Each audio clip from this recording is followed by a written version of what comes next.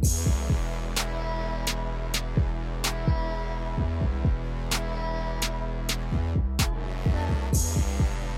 FDA blaming its mailroom for what ultimately led to the baby formula shortage crisis. One of the main producers, Abbott, and the FDA facing tough questions on Capitol Hill yesterday. I'm actually livid. And quite frankly, it's pretty disgusting what we heard. Back in October, a former employee sent the FDA a report detailing health violations at Abbott's plant in Michigan. But the FDA says it didn't receive the whistleblower complaint until February, 4 months after it got to the agency's mailroom. The FDA blaming the failure on the lack of staffing due to COVID-19. And happy Saturday and welcome to The Deal. I'm your host, Ed Clark. It is Saturday, May 28th. The year is rolling along. I say it every Saturday. I can't believe it's this week. And this week, there's so much more news to talk about. In the intro, you saw that we were going to talk about baby formula. You know, the last part of the intro always tells you who's going to be on or what we're going to talk about first. But I can't go on without talking about Uvalde, Texas. Our second segment, Val and I are going to dig real deep into that and talk about gun violence in America. Something has to be done. I just don't know what it is, and I'm going to have Val figure that out for us. But in the meantime, I went all the way to Hawaii, but when I got to Hawaii, to the University of Hawaii, the person I wanted to talk to was in London, England. And that person is Andrea Freeman with the University of Hawaii Law School. Andrea, welcome to The Deal. Thank you. I'm very happy to be here. Well, we all know Val Atkinson. And Val, thanks so much for being in this morning. I want to jump right into Andrea Freeman, though, because I've been concerned about this baby formula thing. So I know the folks are saying, well, why are we talking to a professor from the University of Hawaii who happens to be in London right now about baby formula? But I ran across a couple things that you had written. You have a book that talks deeply about it. You have some other papers about breastfeeding. You talk about food in the African American community. And one of the things that struck me is you were talking about how North Carolina has a connection to baby formula. I was like, how is that possible? And the African American community. So let me stop talking and again, welcome and tell me this story in the condensed version about how we get to baby formula and how African Americans are so dependent on it. Okay, that was perfect wording because condensed milk is key to this entire story.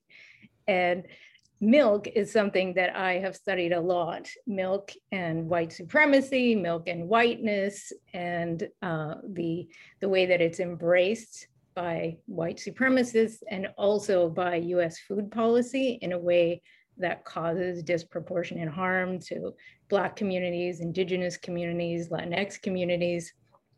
And studying milk brought me to the topic of breast milk. And while I started looking into it, I found this story that should have been very well known, but was not, about the first Black formula models, the Fultz quadruplets, who were born to their mother in North Carolina in 1946. So her mother, their mother, Annie Mae Fultz, is a Black and Cherokee woman who already had 6 kids, and she was married to a tenant farmer on a tobacco farm she could not hear or speak. She thought she was going to have triplets, and her doctor, who was white and racist, very openly racist, told her to come to hospital early. Once she was giving birth, she found out that there was a 4th baby, and these were the first Black quadruplets that survived birth in the United States. And so Dr. Klenner was known for his controversial theories about vitamin C. And he decided that he was going to experiment on these babies from the day that they were born. and he started injecting them with vitamin C. And he was really looking for a way to continue these experiments. He named the girls after his own family members. And then he started a bidding war with formula companies, which were at that time condensed milk corporations, to become the corporate godfather of these girls.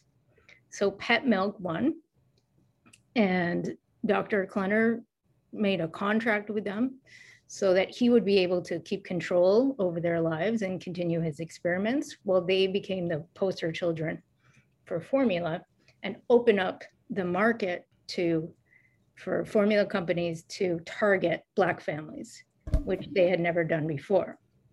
Previously, marketing to Black families or individuals was only about cigarettes, alcohol, and beauty products. So the marketing drive to Black families really coincided with a lot of factors that made it necessary for Black families to use formula more than white families. Well, because, go ahead. Listening to that, I'm like, and Val, you probably could attest to this too.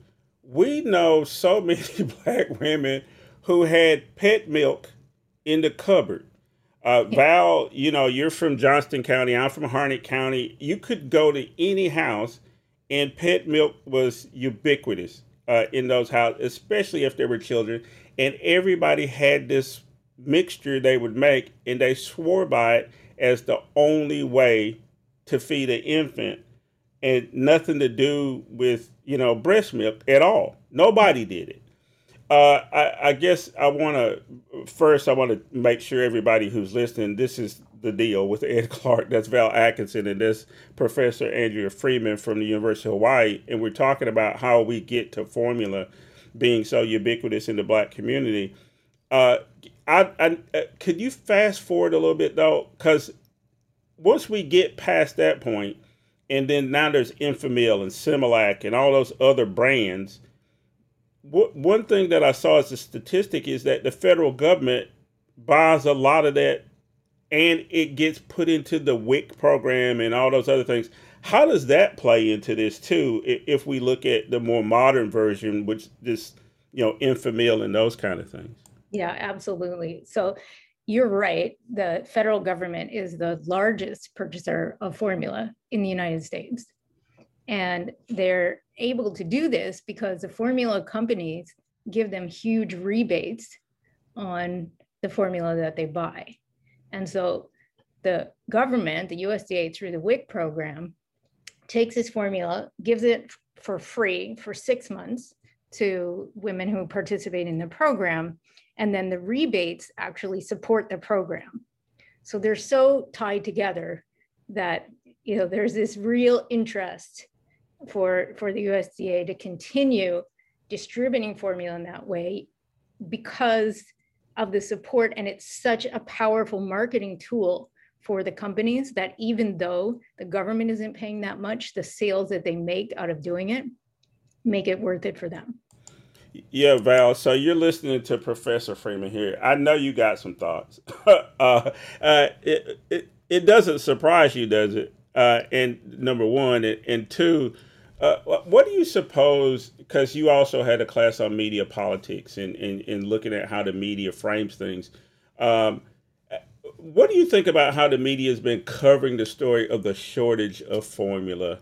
They haven't talked about Black babies at all in any of this coverage, though, have they? Have you seen any of that? No, it's not been that. It's gone through the filter, as it does most of the time, of what generates the most drama. How can they make higher ratings?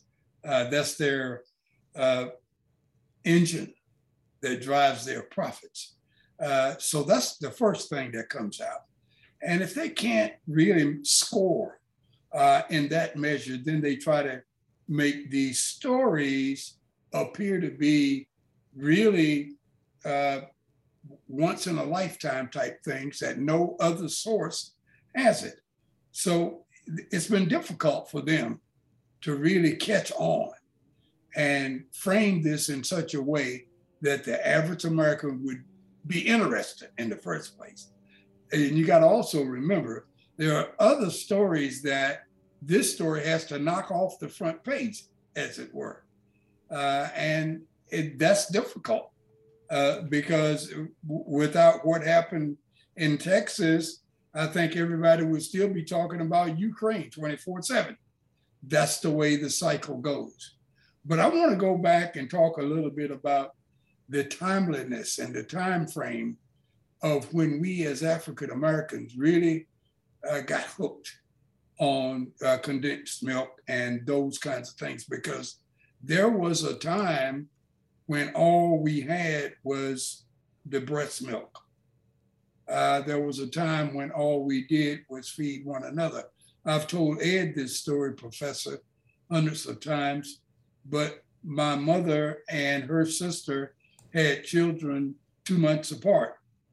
And we were raised in such a way that the two of them traded us off, and each would nurse the two and then trade that off the next week so the other could go to work or do whatever they needed to do. Lucky. And that was the way it was back when. I don't mind telling you, this was in the early 40s when all of this was going on. So in the 40s and 30s and that kind of thing, it was more like survival and that sort of thing. Didn't really talk about Enfamil and Similac and that kind of thing until I had my first child, which was in the 60s. And I think that our listening audience and the viewers of your work really need to understand what's the time frame here that we're dealing with and talking about. When? That's really interesting. I also wanted to go and comment on what you said about the media, just really briefly, in that my sense is that if it was willing to pick up this angle of the story, which I consider to be the most important, the way that the government has basically driven Black families into formula use and then allowed this shortage to happen and not acknowledge that or tried to make up for it or give any special supply. If that was going to be acknowledged in the media, we would barely have the problem in the first place, right? Because it's just so indicative of the lack of value and the lack of care and the racism in media in the first place that allows us to get to this point. So I really support what you said, and that you made me think about that. And thanks for sharing that story about your family. It's a really good one. Yeah. So there are a lot of. I remember those kind of things too. Like I said, I was born in the mid '60s, and this again transfer from people breastfeeding to using the condensed milk or whatever, and Val can tell you this too. A lot of mornings when there was no fresh milk and you needed cereal, your mom would be like, "You better go add some water to that condensed milk to stretch it out to make milk for your cereal." But back to Val's point, this timeline, right, and how we get to where we are now. I'm afraid that trying to find space to talk about it, to get people conscious of it or whatever, when you have to, sort of navigate through Ukraine and navigate through Uvalde and navigate through Buffalo and navigate through George Floyd, which we'll talk about also today because George Floyd is from North Carolina and his family is a part of this program. How do you break through? I mean, your book is really good. Your writing has been really good on it. How do you break through? Obviously, us inviting you on gets you to a few more people, but I mean, what is your hope here? What do you want to convey to people? What do you want people to know ultimately? I want people to know that this idea of how to feed your children, or even what we eat in general, is not about people's personal choices, people's cultural choices, right? Just taste. It's being framed that way, and that framing disguises all of the systemic factors that drive people in certain directions and take away the choice. But then these kind of racial stereotypes and assumptions about decision-making that are false take away the accountability of the government supporting corporations and supporting industries in a way that leads us to Black families having to, use Formula Most to have, the greatest incidence of any kind of related health problems when it comes to food or formula. Yeah. This segment has gone a lot quicker than I wanted it to, and we're getting to the end. But I'm going to ask you, Professor Freeman, I'd like to do a bonus episode. So if you can look at your schedule this week, I think I want to just do, a 30, 40 minute. It'll be on all our platforms that we're available on if you can find some time. And I want to talk about this in more detail about food in general and some other stuff. But I don't want to let you go before you tell us where we can find your work, the names of your books, stuff you publish, that kind of thing. And then we'll work out the details on the special that we'll do later in the week.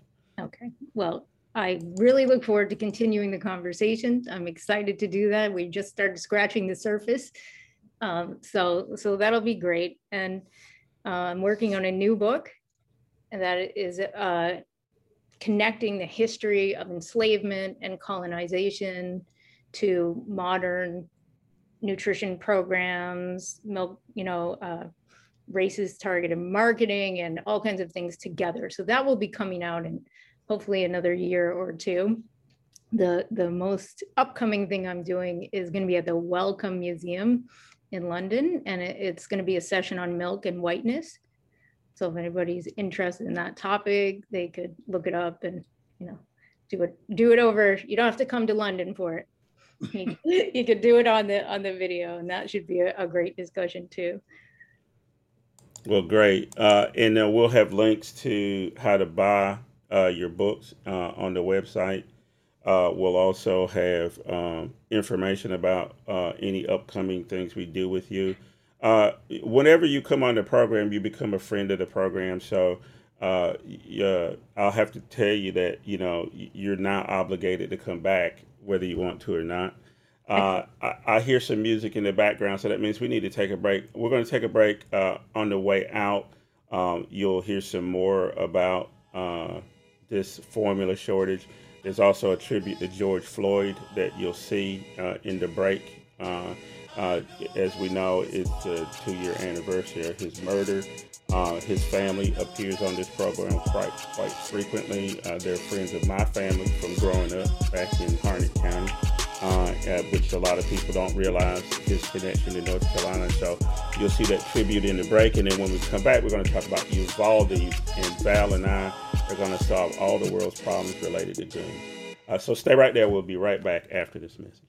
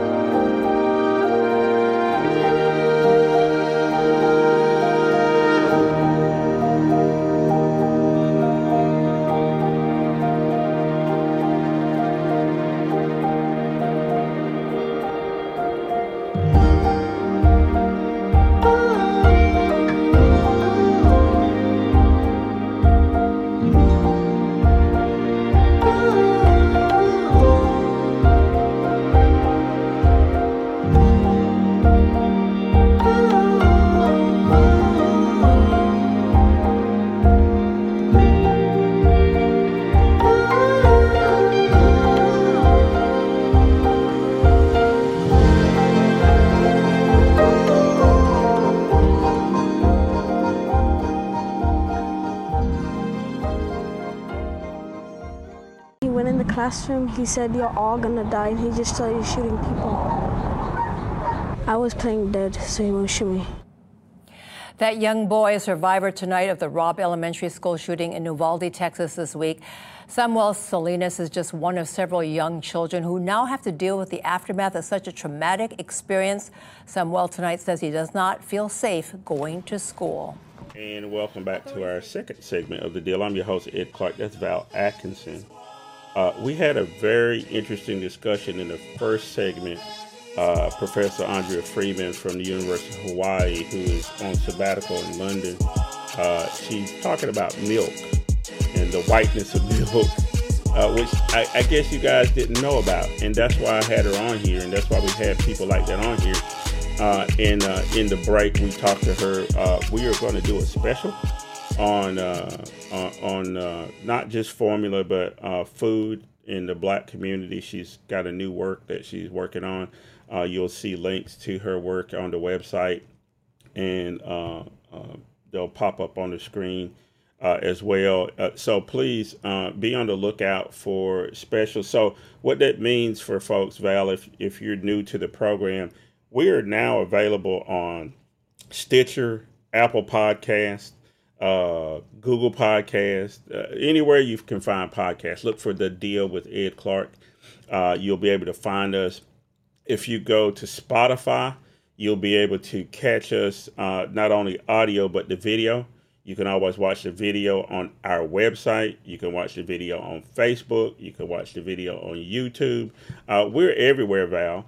And what that means is that it costs money to do this, and we've never asked for any money. But if you feel inclined to do so and you want to support the program, if you go to Spotify, there's a link there where you can contribute to the program, and we'll be talking about some of that too. And we talked about it a few weeks ago, Val, that we're also working on the Deal Radio, where we're going to be doing smooth jazz and talk and some old R&B music, because I'm an old man and I listen to R&B music and that kind of thing. So there's a whole bunch of exciting things coming up for the Deal. But before time runs out in this segment, Val, on the lead in coming back in, unfortunately, there's another school shooting. 19 children dead in Uvalde, and this one child is describing being in the classroom having to play dead so he wasn't going to be murdered. Where are we, Val? We were here last week talking about Buffalo and about maybe that'll move the needle, but the needle's not moving, is it? The needle is not moving, Ed, because we have in our sights the wrong target. I've heard too many things over the last few days about moving the age that you're required to reach in order to buy some of these long guns and destructive weapons. I've heard people talk about background investigations and so many things to try to control the gun ownership end of this. I think that's the wrong target. I don't think we should not be focused on that. I think it's not an either or, it's this and something else. And I think what that something else is the NRA, the National Rifle Association. And I wanted to take a second, Ed, to tell our listening audience how this thing really works with the NRA, politicians and voters and gun manufacturers. They have a symbiotic type of relationship. They feed off of each other. And without one another, they could not exist. The way it happens is the NRA gets a lot of their support from memberships, but not the big money. The big money comes from gun manufacturers. And we'll get into in just a second where the gun manufacturers get that money from, okay? Now, the NRA uses this money or these funds to get in contact with politicians that are running for elective office. And they say things like, well, I have about $5 million that I'm going to put into the congressional race in the 11th district in your state. I'd like to give that money to you.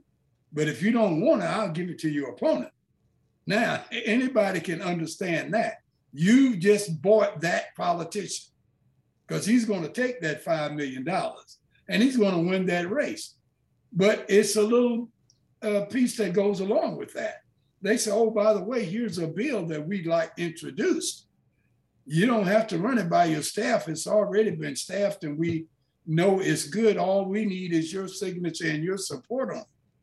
So they're writing the bills for these guys. They bought them. They tell them to get out of the way and let's make this happen. Now, how does this become possible? Well, one of the things that politicians hate more than anything else is fundraising.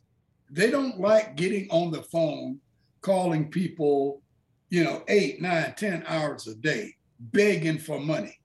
That's not why they went to Washington. So they don't want to do that. And here comes the NRA says, you don't have to do that. I got a check for you, $5 million. How long is it going to take you to raise $5 million one phone call at a time? So they take that money. And along with that, they take these bills that the NRA has already written. Well, now, how does the NRA stay afloat? NRA goes back to the gun manufacturers and says, hey, Second Amendment is safe. If you take a look at your books, you made more money last quarter than you ever made before. It's because of what I'm doing on my end. What are you going to do to make sure I continue to do these kind of things? Next thing you know, the gun manufacturers write all of these nice little checks to the NRA. The NRA is a nonprofit organization. So they get a tax break, the gun manufacturers, from giving money to the NRA, right? The NRA takes that money and gives to politicians and buys politicians. Now here comes the coup de grace right here. None of this would be possible if we didn't have gullible, naive voters who are really buying off into the bills that the NRA is writing. And by the way, the NRA just don't write bills about the Second Amendment. They used to be the highest proponent of the Second Amendment. Now they're into education. They're into the environment. They're into everything that politicians have to vote on. So they're telling the Congress how to vote, what to vote on. And so now they're awash with all of this money and they're sending it out piecemeal and they are telling politicians what to tell their voters. And the voters are going and pulling the lever for these people. And one last thing, Ed, it hurts my heart to know that some of these same people that are in Uvalde right now that are hurt, lost loved ones, miserable. Some of the people that are watching this and covering this on the news are going to go down on November the 8th and pull the lever to send that Republican congressman right back to Washington to continue doing what he's doing now. Well, thanks, Val, for ruining my Saturday. And all those are very salient points. I want to add something to it, though, from a historical perspective, because, we always throw some history in here. The National Rifle Association, they start out advocating that people get guns and learn gun safety for hunting and things like that, right? Sports use of guns. In the 1960s, when Negroes wanted to carry guns in California, especially the Black Panthers, there was a guy named Ronald Reagan, who was the governor of California. He worked with the National Rifle Association to make it difficult for certain people to have guns. And all of a sudden, it became a problem. And they actually regulated guns pretty stiffly in California at the time. And so, again, let's just talk about the cynicism of these people. Like you said, now they're into other legislation and all kind of other things that they should have no business in, and they're nonprofit. I heard some tapes this week, Val, of Wayne LaPierre, who was president or has been president of the National Rifle Association for a long time, right after Columbine, where they're having a meeting and they're talking about how can they fool the public into thinking that they care about these children that were murdered. And then one of them on the board says, well, maybe we shouldn't say anything at all, because if we say something, it may look like we feel guilty. And then, of course, they all vote not to say anything, but to double down on Second Amendment rights and not say anything about the murdered children in Columbine. Their convention is going on right now, Val. I want you to see a clip. This is Beto O'Rourke. He's running for governor of Texas, and he's talking out inside of the convention for the NRA, and I want you to deconstruct what's going on here. This is Beto O'Rourke. Know that not only are we with you right now, we are taking action at this very moment. That is on all of us to do.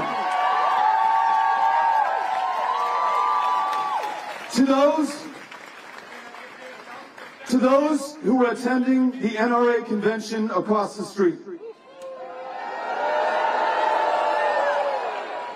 you are not our enemies. We are not yours. We extend our hand open and unarmed in a gesture of peace and fellowship to welcome you to join us to make sure that this no longer happens in this country. Okay, Val.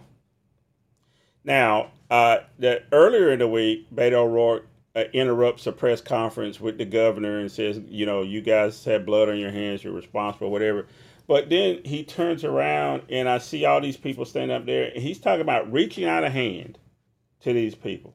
Now, you just laid it all out here that it's no hand reaching out to nothing. This is about money. This is about control. This is about the worst parts of politics. Is Beto O'Rourke trying to play some different politics? Or, because I don't think he's going to convince Joe Blow, the person that you said is going to go pull the lever for the Republican candidate, to change their mind about anything. So what's happening with Beto O'Rourke here? It's the old Democratic strategist playbook, Ed, that somebody believes that you can win more votes with honey than you can with vinegar. They've been believing that all along.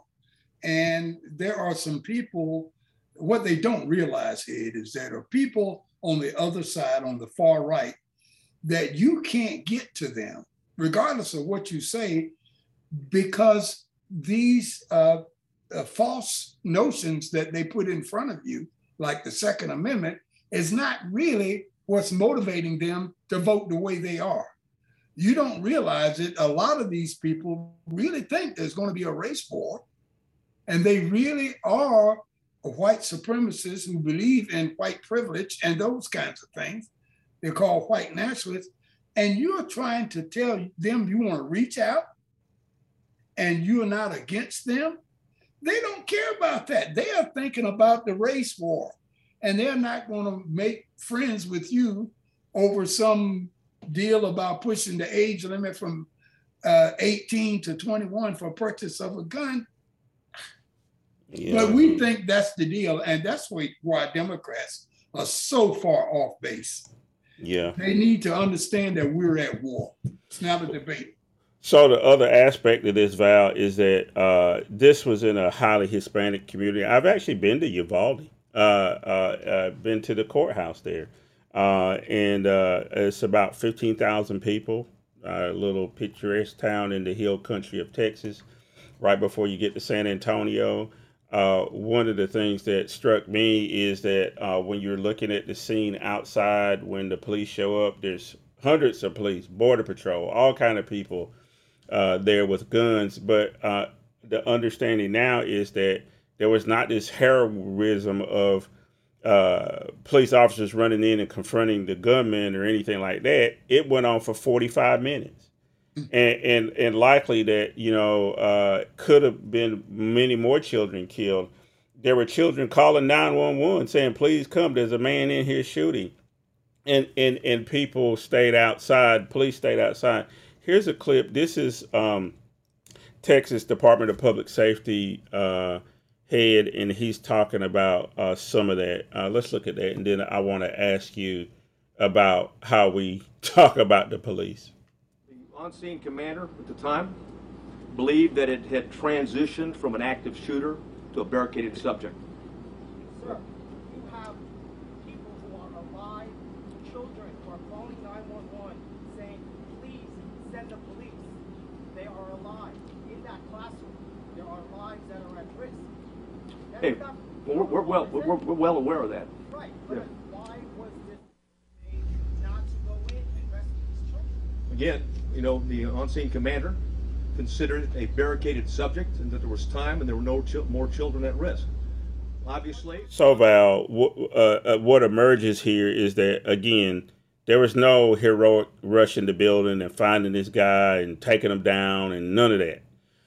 But too often in these events, they always look for a story about first responders being heroic, right? And almost sublimating the fact that 19 little babies are dead. These are fourth graders that are dead, Val, and teachers. And then you got these traumatized children that are going to be here forever. This week, there was a signing in the wake of George Floyd's murder. President Biden signs this executive order about some police reform, which won't go deep enough to really make a difference. But nevertheless, there it is. Talk to me real quick about how we try to venerate police and make them seem like they're always the ones who saved the day, when clearly in this case, in Uvalde, there were some missteps here, weren't they? It all started in my era back in Vietnam, Ed. It continued right after 9/11. In Vietnam, I was in the military, and we were authorized to wear civilian clothes in Washington, D.C., because if you were caught with uniform on walking through an airport, you were spat upon and you were called baby killers and that kind of thing.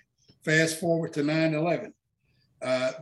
Those people, firemen and policemen rushing into the building trying to save people, they got called heroes. The purpose for that was that we learned in Vietnam, first of all, you can't allow the public to get on the wrong side of the men and women that are fighting these wars.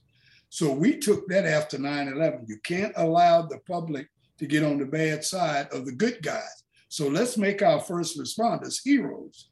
So nothing could happen after 9/11 that you didn't first talk about the heroic efforts of the first responders. Regardless of what else happened, you'd have to do that.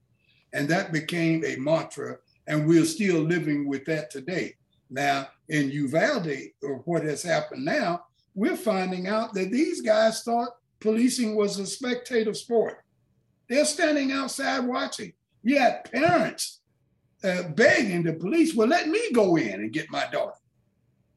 If you won't do it, I don't want to hear about policy. I don't want to hear about strategy. I need to go in, or you need to send somebody in to get my child out of there. And so that's a dark mark on all of this business about the heroic first responders. And I've always known that because of the way it got started, that it wasn't all that it was built up to be anyway. Well, I'm going to say what it is. It's bullshit like we normally have, right? So much of what we do here is about painting a picture of unreality. Mm-hmm. It goes all the way back to the founding fathers nonsense. It goes all the way back to the Constitution being the perfect document, which is not. It goes all the way back to the Supreme Court is sacrosanct, and you got to have 9 justices when we know it used to be 5, then it was 7, then it was 11. It goes all the way back to the Second Amendment can't be viewed any other way than the way it is, and you can own a bazooka. It goes to, like you said, if I want to bring it all the way up, that, you know, Lincoln freed the slaves. Whatever you want to talk about in America, we don't tell the truth. And that's what this program is about. This is what the deal is. We're going to tell you the deal that this whole notion, there are first responders who are heroic. We know that. There are military people who are heroic. There are politicians who have been heroic. There's been all kind of people who've been heroic. It has nothing to do with that, but we can't live in fantasy land all the damn time. That's the point. And there's 19 babies dead, and I shed a tear when I heard that, because I have grandchildren in school, and I'm thinking, what must they think about going to school? Are they afraid when they go? I never was afraid to go to school, Val. I never missed a day. And now these kids got to practice getting under the desk, not for nuclear warhead like we used to do. They get under the desk because somebody may have a gun. And I hear some music, Val. So that means we're going to take a break. When we come back, we're going to wrap this up. I want to talk about primaries. And there's one in Georgia that I'm really intrigued by, and I need for you to tell me what's going to happen there. I swear to God, monkeypox, Val, monkeypox. We're going to talk about monkeypox and a whole lot more. We'll be right back after this message. So losing him the way he departed this life, so inhumanely, by a rogue police officer, that was devastation. The situation here in Santa Monica, California is very fluid. You can see police here now firing tear gas into the crowd. They are trying to push these folks back. Earlier today, just a few blocks away, there was looting underway nearby. Police seem to have had enough. How do we get out of this mess? Revolution, nothing less. How do we get out of this mess? With no peace, no justice, no peace. No justice, no peace. No justice, no peace. But what did George change for you? Whatever that answer may be, put it to work. Be proactive.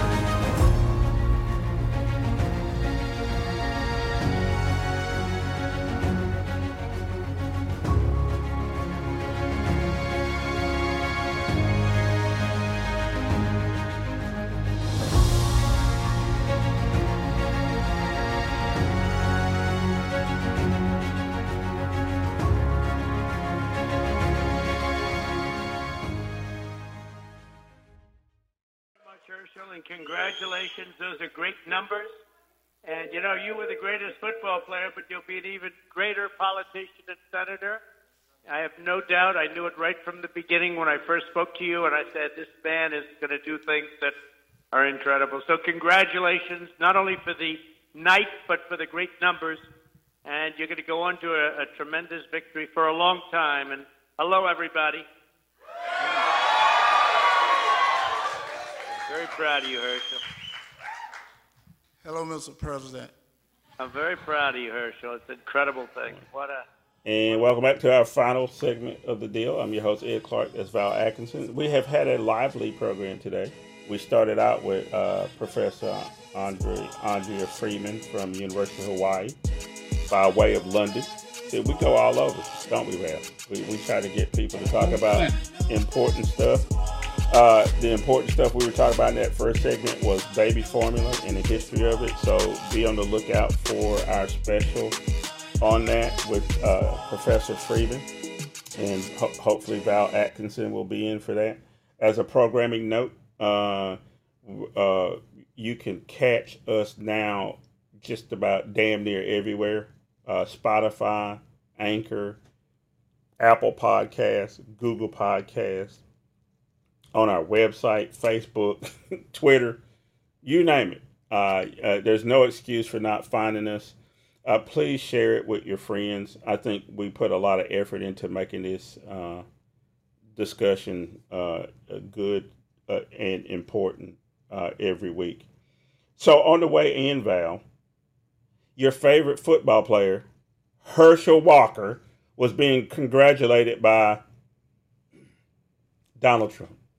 And you know, I hate saying the word Donald Trump on here, but Donald Trump was congratulating Herschel Walker for his win, and now he is the nominee for the Republicans in Georgia for the U.S. Senate, running against Raphael Warnock. Val, have we slipped completely into crazy world? Tell the people about Herschel Walker and why, in God's name, would anybody believe he's qualified to be a U.S. Senator? Well, it's the GOP calling the Democrats stupid. what they are saying to us is that your most loyal demographic, your most loyal base, African Americans, they'll vote for anybody with a dark face. So what we're going to do, we're going to put up an African American, and he's going to be conservative, and he's going to be a Republican, and we're going to steal some of your votes.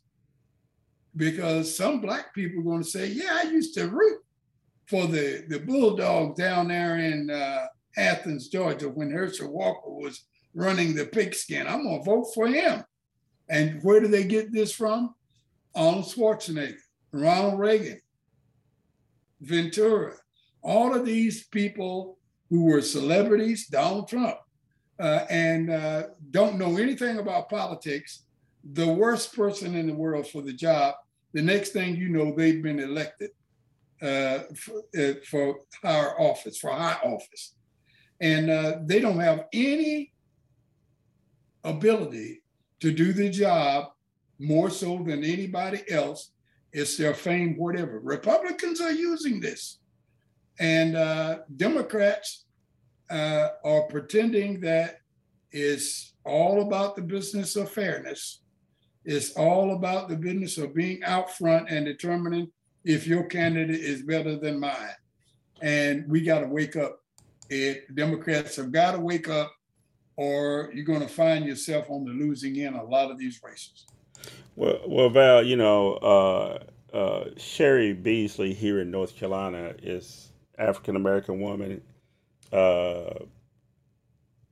jurist, led the Supreme Court here in North Carolina, been on our program Connections, well known in North Carolina, has a stellar record in running against a similar kind of Trumpy, somebody who has no background at all, no reason to be a U.S. senator, right? And we've already seen the knives come out accusing her of pretty much allowing child rapists to run rampant. And I'm not even going to play it because I don't want to give them any air. But what do you think about how the Democratic strategists in Georgia and in North Carolina will probably go about trying to refute some of the things that the Republicans will come up? Are they going to have the right strategy, or are they going to do dumb shit like they normally do? They're going to do dumb shit. It all started back in the 70s. Some political Democratic strategist said, you can't let them attack you without, going and attacking them back by explaining to the public where they're wrong and why you were right. And that became, and still is, the strategy. Democrats don't understand. It's to many people out in the public, when you start explaining, you look guilty, you sound guilty, whether you are or not. You can't explain everything away. And Beasley's campaign just wasted, I don't know, maybe $100,000, whatever they spent on those ads directly refuting what the Republicans said about her record as a judge. She didn't even need to deal with that. She needs to put them on the defensive. Get off of the defensive and put them on the defensive sometime. I'd like to see the Democratic budget, how much these people spend on opposition research. I bet it's a drop in the bucket because they're not doing anything. Republicans keep Democrats on the defensive the whole time they're in the ball game. The Democrats are trying to out-nice these guys. They're trying to get people to say, oh, that's a nice guy. He's not a bad guy like the Republicans. That's not going to win you an election. You've got to go out there and fight like it's life or death, because that's what it is. Yeah, so it's going to be interesting in November, Val. I will tell you, I will never, ever, ever tell somebody not to vote. I believe you should vote. I would never tell you that all politicians are the same. I covered the legislature here in North Carolina for years, and I was down there all the time. Yes, politicians do have a certain way about them, but not all politics is the same. One of the problems, Val, and again, I'll have you put on your political science professor hat here, is that we've never been able to figure out here in America that you don't have to just get into two camps. And sometimes that puts us in a box. You don't have very many choices. The Republicans, we talked about this a few weeks ago when it still appears pretty clear that they have won on Roe versus Wade. And they did that systematically by Mitch McConnell being able to control the courts. Have you given any thought to how court races in places like North Carolina, since we're here, are going to play into maybe the Republicans being able to entrench themselves even further? Because that's what they figured out to do. They figured out how to take over the federal courts at the appellate level. They certainly have the Supreme Court. Now they're working at the state level to take control of state Supreme and appellate courts. How does that play in, and how do you get people to even pay attention to that? Because it's so critically important. Well, you need some basic one-on-one educational processes. You've got to tell people what's going on. People need to listen to this show and they need to listen to Connections, because we're out there, we're purveyors of the truth and telling people what's going on, because Republicans are winning the lie contest. They are lying and people are buying into their lies, and Democrats don't think that it's a game about winning and losing and lying and telling the truth. And they are getting caught off guard, Ed. They're getting caught off guard. They are talking about running a race. They're talking about gun control. They're talking about inflation and gas prices, when the real deal under all of that is the undergirding of white privilege and white supremacy, white nationalism, that's pushing all of these guys to take the positions that they are taking on all of these things. And Democrats won't touch it. For some reason, they won't touch it. They'd rather talk about how we are going to give you $10,000 for your student loans. And what we're going to do is release some gas and cut out the state taxes on certain gases, and certain states going to cut out the taxes on that. And hey, you're not going to get any votes that way. Biden, for an example, Ed, would not get a single Republican vote because he only allowed $10,000 on student loan reduction as opposed to 50. You think people will say, well, I'm going to vote for him now? Yeah, it won't make a bit of difference if you're in for a penny, you're in for a pound, right? You might as well do the 50 if you're going to do it, because they're gonna treat you the same way whether you do 10 or 50. Speaking of that, Val, I got a clip from Karine Jean-Pierre, who's the new spokesperson. She took over from Jen Psaki. This is the White House press briefing from Friday, and this is to your point. Urge Congress to take action to fight gun violence, including by expanding background checks, and he supports Leader Schumer's plan to bring legislation forward. The Congress would clearly handle the mechanics of all of this. And as you all may remember, during the State of the Union, the president asked Congress to pass proven measures to reduce gun violence, pass universal background checks. Why should anyone on the terrorist list be able to purchase a weapon? Those were what he said just a couple of months ago. So we have an opportunity to do that right now, and we encourage Congress to act. And then finally, So I like Karine. She's nice. But Val, she's talking about working across the aisle with the Republicans to come up with common sense gun reform. What the hell? I like her. I like Jen Psaki. They actually get up and tell the truth. They don't talk about, kind of truthy stuff. But I think we can put a pin in it. But that solidifies your point that even out of the White House, they're still talking about working with the Republicans on common sense gun reform when 19 children are dead, but the Republicans still show up at the National Rifle Association convention in Texas and still talk that crazy shit about they're coming to get your guns. And I'll put a pin in there. I want to talk about one last crazy story, Val. This is from the BBC, and it's about monkeypox. Monkeypox has now been detected in 3 more countries, bringing the total to 15, as scientists say they are still unsure what is causing the outbreak. Australia, Israel and Switzerland are the latest to report a presence of the virus. Well, these cases come as Britain's Health Security Agency has said higher-risk contacts of people with monkeypox should self-isolate for 3 weeks, as Mark Lobel reports. It's still unclear why we're witnessing this unusual spread of monkeypox, as more patients emerge with the common symptoms of a bumpy rash, fever, sore muscles and a headache. But it is something that everybody should be concerned about. We're working on it hard to figure out what we do and what vaccine, if any, may be available for it. But it is a concern in the sense that if it were to spread, it's consequential. Austria has joined Israel and Switzerland. I'm just going. Go ahead, Ed. I'm just going to stay in the house. Monkeypox, COVID, whatever. But monkeypox. Every time I see images of monkeypox, even in that piece from the BBC, you see black folks, because apparently monkeypox is in Africa sometimes, right? But it originated in monkeys. That's why it's called monkeypox. But Val, where is monkeypox right now? Do you know where monkeypox is? Europe, North America, Australia, everywhere that white people or Europeans reside, live, and run things, that's where monkeypox is. None in places like South America or Africa or Asia.